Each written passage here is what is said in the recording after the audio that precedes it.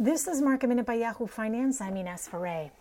Alphabet today is seeing new highs after its earnings came in above what the street had been expecting.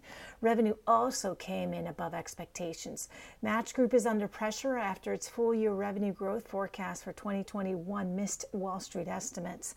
And Spotify is under pressure after its full-year outlook came in short of what the street had been expecting. Silver today is seeing a bump of more than 1.5%. Goldman Sachs says that silver could go to $33 an ounce. Silver on Monday had seen a short squeeze. On Tuesday, silver futures were down. Today, they're slightly in the green. For more Market Minute news, head to yahoofinance.com.